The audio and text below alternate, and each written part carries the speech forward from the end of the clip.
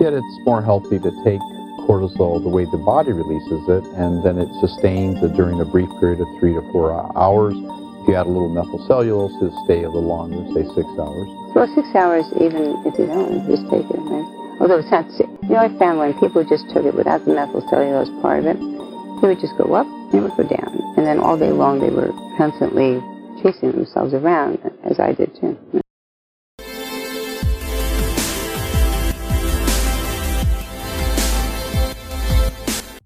What are you seeing in people with low cortisol levels? What do you observe, and what kind of symptoms do these people have? It's kind of an interesting thing. Cortisol actually acts like, like it escorts, if you will, kind of like the Union truckers. It brings energy into the mitochondria of your brain cells. The mitochondria is where you make energy. It's like the power plant. And so it brings it in, and if yours are on strike, you're in trouble because you're not getting that energy in there. You're not getting the fuel to go in there. That's glucose. It's what Dr. Hertog described as catabolic. In a positive sense, it's releasing free fatty acids, glucose, and amino acids into the general tissues where it's needed, as you mentioned with the mitochondria, to create energy or its purpose. So without enough cortisol, in the brain, it actually helps to show. It brings it into the mitochondria. So it's integral in bringing it into the mitochondria. And the mitochondria is the powerhouse, the source of energy of every cell of the body. That's where you're making energy. And you have lots of them, but that's, you do need to have something to help it get in, and that's cortisol. And if you don't have that, your brain sends out a signal, several of them. One of them is that you're in trouble. That's number one. They say, hello, this is the brain broadcasting system. This is not a test, right? And it sends out an emergency signal, but not the same pathway. It goes right to the center of the adrenal gland, and it causes the adrenal gland to have a surge of adrenaline. Now, adrenaline, I like the concept of the Union truckers for the cortisol. Adrenaline's like the strike breakers. They come in, they can do the same thing, but they do it at a cost. It's too much, it's too little, it's never quite right, and fights break out online. So that it makes you kind of very anxious. And a lot of things that adrenaline does has been attributed to cortisol, unfortunately. And cortisol has gotten a bad rep because of it. Yeah, and yet it's really about that under stressful conditions, the body needs enough cortisol as the front line of defense to fight against inflammation, to deal with stress, to deal with the release of amino acids, glucose, and fatty acids, to give you the energy to respond, without which a lot of people have chronic fatigue, especially if now they're depending on adrenaline, and that's, like you said, overreacting or overproduction, so that you have this big build up and then this crash or drop. I mean, some people, they scream, they get angry, they get upset, and it could be all related. Adrenaline's kind of like kindling, that sort of like sets them up, and it gives them energy, yes, and some people who don't have enough adrenaline will fall asleep. They'll be very tired. And the people that have a lot of adrenaline, it's sort of like this kindling that's waiting around, and one little spark from someone and they explode. Right. So it's almost like they need the trauma to get excited, or the drama. I think you once said drama queens or drama people. Well, I call it the trauma-drama effect. That's my book, right? The trauma-drama effect, the chaos-driven life. That they need to have that excitement in order. So if things are too calm and relaxed, it's hard for them because they can't produce enough synthetic cortisol or adrenaline, and they trigger arguments. They create chaos, they create drama. Not on purpose, not that they like the results of it. They don't even realize they're doing it. It's kind of like a dog being wagged by its tail, right? And they don't know why. I mean, they just do it, and they don't like the results, but they can't help but do it, and because they need. And I see that people that are in using drugs and everything, unfortunately, they have two modes. They're either bored out of their minds, or they're overwhelmed. And in both two instances, they'll wind up using something because they can't stand how it feels. The bored part is before they're able to have enough fuel in their brain. It also makes you eat sweets, right? Because your brain cells, it's like they're sort of isolated. They don't know that they're maybe diabetic and have lots of sugar in them, but it's not quite, it's It's out there. It's not in the brain cell. Sugar actually lowers your cortisol later on, and that's not a very good thing. And that's where the sugar lowers the cortisol, and then you're going to feel even worse later. And actually, insulin gets involved, and insulin increases, and then your sugar drops, and then you need to eat again. So it's the same sort of mechanism with alcohol. Alcohol will increase your cortisol briefly, and very briefly, and that's the kick in the head with it, because it's very brief, and then it drops off, and then you have to keep drinking to keep it elevated. So is it possible that if we were to take a population of quote-unquote alcoholics who have difficulty abstaining from, or they take a drink but one's not enough to keep drinking, and they go on drinking binges on a regular basis, could this population then truly be a group that might be deficient in cortisol if they were to be measured? And what tests would you do to measure this? They actually are. There have been studies to show, there were studies out of Yale where they showed that, in a group of people that were alcoholics, and there's more than one study, there's many, more than just out of Yale, that show, and it's something I mentioned in the paper, but it shows that people who get stuck to alcohol, you have to have two components. You have to actually have it increase your cortisol. You have to have it help you. And because of genetic differences, it doesn't do that to everyone. But it has to give you a good feeling. Well, you referred to the journal, the Annals of the New York Academy of Sciences. And in this journal, you put forth several concepts about, say, an example of alcoholism, or it could be addictions to, say, drugs. Maybe the underlying cause is, again, according to other studies, that these people have deficiencies of a very special hormone. And if we could just help them to replace this hormone, either through supplementation and or prescription hydrocortisone or cortisol. And food. But hopefully healthy food, Oh, right? Absolutely. It has to be. And exercise. It all comes together. Absolutely. So now you come back full circle to approaching this individual not with the belief that there's somehow something that they are doing this behavior out of being wanting to be a misconduct. They're mean-spirited. Yeah. It's something deep within biochemically that's missing. Right. It's the same drive that would force someone to eat, sugar. Like, I need sugar now. That's that same drive. It's not something that I would fault someone for. It's just they're driven to do that, and it's a rescue thing. It's basically a survival mechanism. And so they do it to survive. They don't know why, but they do it to survive. Then they beat themselves up afterwards because it's not really what they wanted to do. They didn't want to have everyone feel bad, but they can't help it. And then they feel like bad people themselves. It's really a sad thing. I think the thing that helps people through that is to have an understanding that they're doing that as a survival mechanism. Why are they doing it? Know what these hormones do, and all the hormones have an effect on your emotions, and your basic concepts of things also have an effect on everything. So if you have a certain belief system, the people that meditate seem to have a much better time of it. They just kind of, they have a different sense of things. Right? If you change how you perceive things and you change what you believe is bad for you, then I look at it in terms of cortisol. I look at the total body cortisol as a vat, right, of cortisol. And then it's constantly it's a dynamic system. There's constantly stuff leaving, and there's cortisol coming in. I draw a little spigot coming into, and it drops it in. Now, if you can't make enough to cover the holes on the bottom, that it's where it's being utilized. Emotions, like if your mother-in-law is coming, let's say, you don't like her, and then the hole for emotion kind of widens, and so you pour out even more, you lose it. But if you change your concept about that, and it's okay if she comes, you won't use it up, you won't waste it as quickly.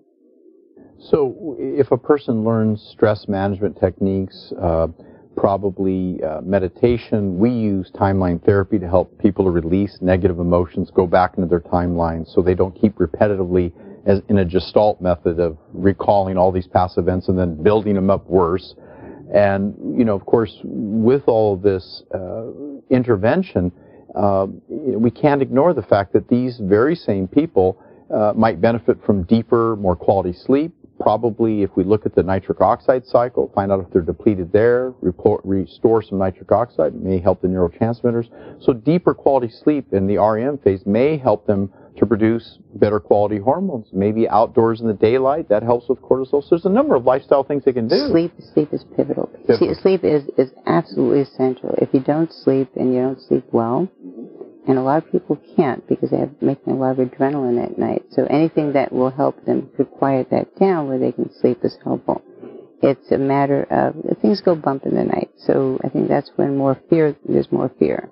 But it's an adrenaline thing. And it's hard for them to go to sleep. They're constantly scanning. Not the adrenaline makes you do it. Not the devil makes you do it, but the adrenaline makes you do it. It's sort of a scanning process where you're looking constantly. You know, it's not on purpose. It's a subconscious or unconscious kind of drive. You're not thinking, I'm going to scan everyone and make sure I'm okay, but you're alert to every noise. For the guys that, you know, they don't want to seem all spracked out, what I'll tell them is kind of like being a ninja, right?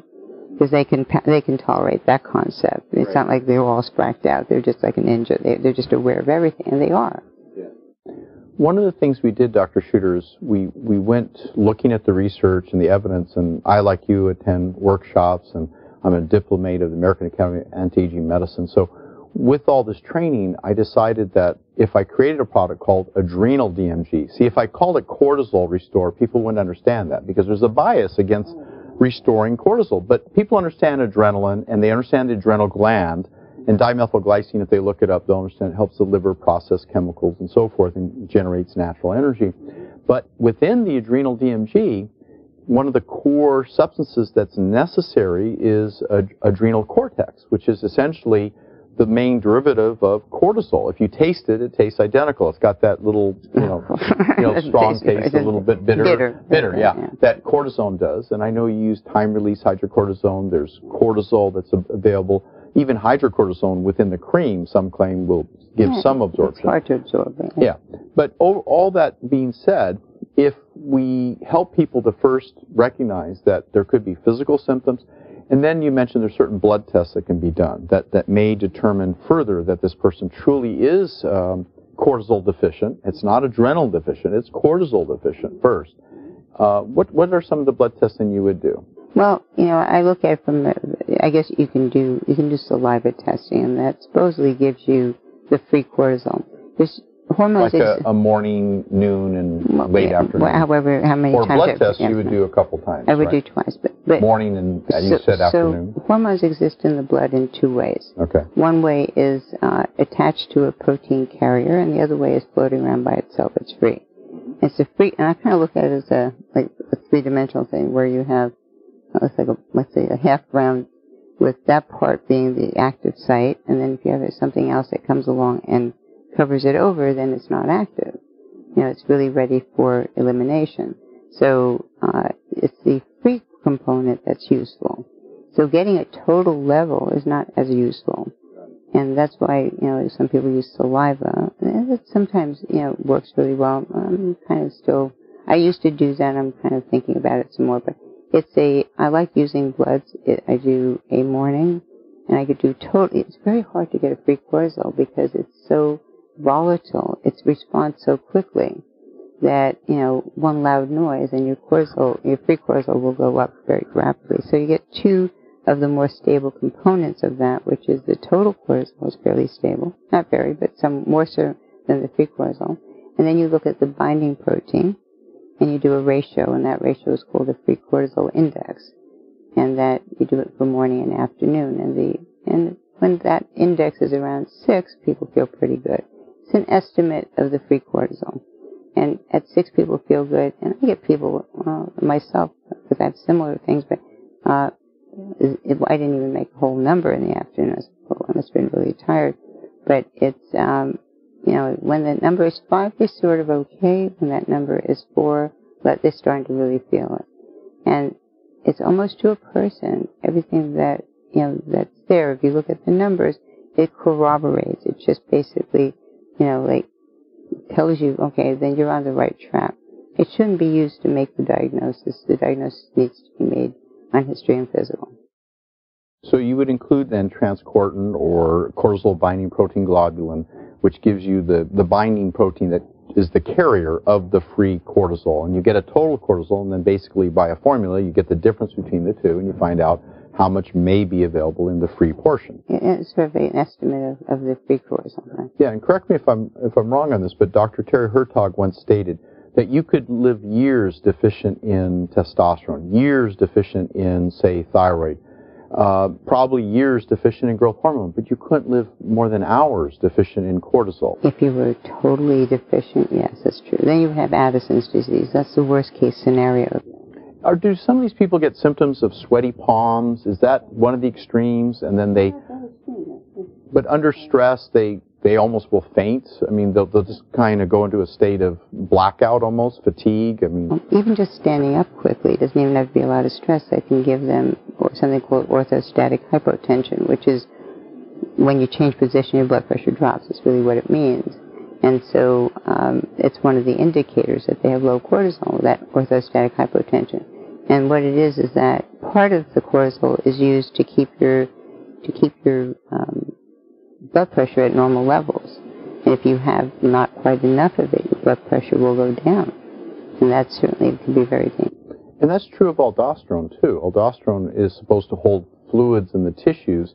And when you get up suddenly, maybe you'll feel that same sudden weakness, another symptom of low aldosterone, which is usually measured in, say, a 24-hour urine. If it's too low total amount, they may drink a glass of water, and within, literally minutes, they're feeling like they have to use the restroom because they can't hold the fluid in their tissues. It just goes right through them. And for some people, it can be like that. It's some people, like myself, I have too much aldosterone, and when I get anxious, only my cortisol goes down, but my aldosterone levels, because of extra ACTH, will go up. And then I spill potassium and hold on to sodium and get puffy. So there's variations of the same thing. It's not, just whenever anyone says, like, oh, well, too much cortisol is bad. Well, that's silly. I mean, they say cortisol is bad for you. That's basically generalizing. And generalizing about, you can't make a general statement about everyone. Everyone's just somewhat different. They'll have different components of it. Now, you mentioned Addison's disease, Dr. Susie Shooter, but in the case of, I read John F. Kennedy, one of the former presidents, he had a severe case of Addison's disease, and the doctors at that time understood that he was deficient in cortisol, and they prescribed, at that time, hydrocortisone, which... I think they gave him prednisone. Oh, they did give him prednisone, which is a long-acting corticosteroid. Isn't that something that ended up causing him some, maybe, tissue bone breakdown? Absolutely. And he had back problems for much of his life? So what happens is that... But they could have opposed it with anabolics, such as testosterone, thyroid, DHA, right? But they also could have given him just cortisol and not the synthetic one. So what's the difference between cortisol, hydrocortisone, which is made in the adrenal glands, which is natural to the body? If you take hydrocortisone, you can't really see any difference between what you take and what you make. It's the same molecule. Which is the same. We put an adrenal DMG. It's a cortisol. It's a adrenal cortex, which has the cortisol in it, but it's safe. It's got a short action in the body, right? Right. It does. Which is why I tend to use, if I use hydrocortisone in the pharmaceutical preparation, I'll use some methylcellulose in it, which releases it slowly. And we have methylcellulose in adrenal DMG. Good. That's it. So then it releases it slowly. It's very good. So if you have, because I'm an MD and I have prescription, I'll do that. But not everybody is amenable to that. Oh, we'll have to take that. It's terrible. Right? James Wilson said in his book, he said, if you give cortisol, your system can reboot, and then you may not need it. And I thought, well, it doesn't make any sense, because he and I lectured back to back. Sure. And he didn't have any references, but he said he saw it, clinically. I thought, wow. And I said, at the time, I didn't think I did, but I thought about it. I said, yeah, I think I do. There are people that don't need to continue it. It gives them a rest, so that they're not draining it all the time, and they may just need it sometimes when they have a special, really excessive amounts of stress. Well, under stress of extreme sports, or maybe it's times during the year where they have a flu or cold. Didn't Dr. William McKinley Jeffries, in his book Safe Uses of Cortisol, he stated that upping the dose of hydrocortisone or cortisol could very well knock out the flu symptoms. And yet it's almost a contradiction, because some people think of cortisol as somehow depressing the immune system. So what is the action there? The difference is that too much cortisol can suppress the immune system. So, Okay. so it's a matter of degree. So it's I like what Terry. I used an analogy that was a little bit different. I used like if you shoot a fly with a cannon, you have big holes in your ass. I like his analogy. I like Terry. I mean, you may get the fly eventually, but you'll have big holes in your ass. Right. But I like his analogy better because it just kind of was very visual. He said it's good to drink 6 to 8 glasses of water a day. So you drink 6 to 8 gallons of water. That's not good for you, right? No.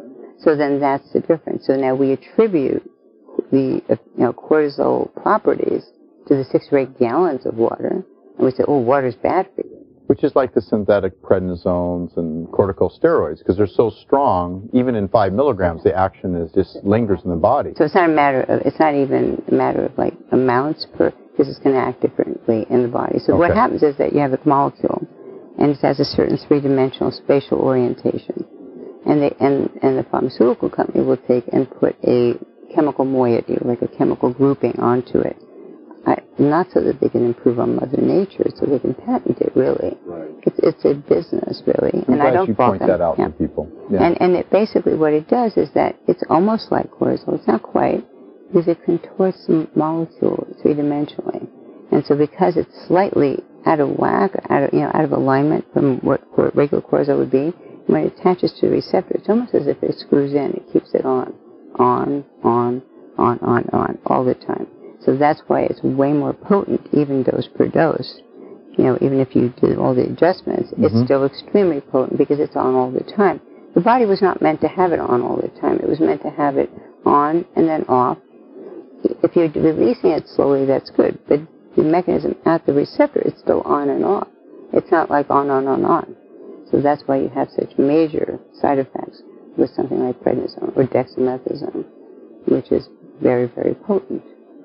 So the spin would be, if I had a drug for me, I would say, well, you only have to take it once a day. Right?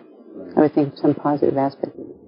Yet it's more healthy to take cortisol the way the body releases it, and then it sustains it during a brief period of 3 to 4 hours. If you add a little methylcellulose, it'll stay a little longer, say 6 hours. Well, 6 hours, even if you don't, just take it, right? Although it's not, I found when people just took it without the methylcellulose part of it, it would just go up and it would go down. And then all day long they were constantly chasing themselves around, as I did too. Yeah. I know in our intake clients, we have a short version that reviews all the probable most important hormones and the relationship to symptoms. And then later, because you always say, treat the patient, don't treat the labs. I mean, you're dealing with the patient and what's their issue, not only the history and physical, but some of these questions, do they ring true for a cortisol deficiency? Shortness of breath, allergic reactions, sneezing, runny nose, sore throat, need 20 minutes to 1 hour daily to nap or quiet time just to get through the day, low resistance to stress, dizzy when standing up, low blood pressure, fast beating heart in stressful situations, feel better after eating something sweet, craving sugar, salty, spicy foods, digestive problems, nausea, underweight, inflammatory arthritis, intolerance to medications, food allergies, allergic symptoms present in the nose, throat, ears, and skin, brown age spots, and large white spots of depigmentation or eczema. Are all these probable relationships to low cortisol? You may have to be careful because when what I've noticed is that when people go through these lists, they go, well, I don't have that, I don't have that. You don't have to have everything to have it. You can have maybe just a few things. So, like, not everyone that has low cortisol is thin. If they eat a lot of stuff because they have this craving for food or to this make up for the because they just need something, because it increases their cortisol. They feel better briefly. So, if they eat sugar, now they're going to eat a lot of it, but they're going to gain weight if they have a lot of insulin. It's going to make them gain weight. So, everyone is thin.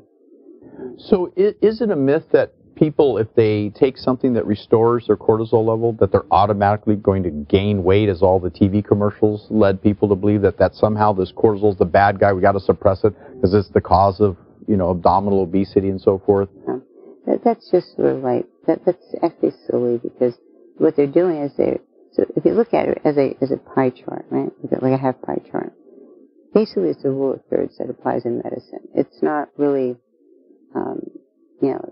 one way or another. Basically, 1/3 of, the rule of thirds says 1/3 of the people have this, have too much, 1/3 of the people have too little, 1/3 of the people have just the right amount. And so 2/3 of the population doesn't have low cortisol. Actually, 2/3 of the population doesn't have high cortisol either. Right? Right. So to say that, I think abdominal obesity really is a lot of insulin and poor diets, right? Yes. So it's not just cortisol, but what they're doing is they're taking a page from the people that have too much. They're saying, well, that's why we have a lot of, obesity. No, it's not, because you eat too much. You eat too much of the bad things, right? Right. That'll give you McDonald's will give you, or whatever it is that you eat. The trigger could be a stimulus from low cortisol deficiency and the cravings, but then when they sit there at the fast food chain and they eat the wrong foods, they could have a cravings for healthy foods. And maybe in that case, if they eat too much fruits and vegetables, they're not going to gain much weight at all, if any. Yeah. But I mean, you can have too much, if you have, you don't have to have low cortisol if you eat fast foods and have too much and get fat. So to generalize and to say that everyone who gains weight, it has to be from too much cortisol, that's silly. Because it's a generalization. And it's something that doctors get caught up into. Now, you said it was my thing that treat the patient, not the labs.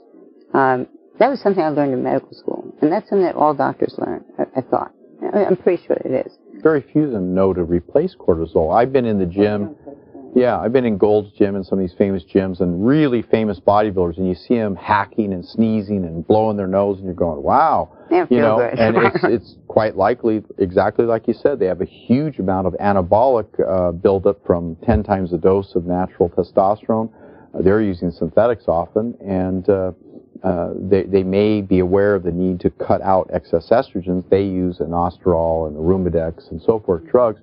But they have no clue about the importance of cortisol and how that would actually, in my experiences, when you're working out and you drive the body hard, and if you can support the adrenals with proper dosages of cortisol where it's necessary and supporting good sleep and quality workouts, then you can actually increase the testosterone and growth hormone levels to higher levels than normal, up to where they work synergistically for the body. You don't drop out from congestion, colds, you get a better workout. You get a better workout, and you don't have any downtime. I mean, the amount of downtime these people have in the gym because they get a cold or flu and they think, oh, someone sneezed on me. Well, it's not exactly that. It's an internal milieu of their own system.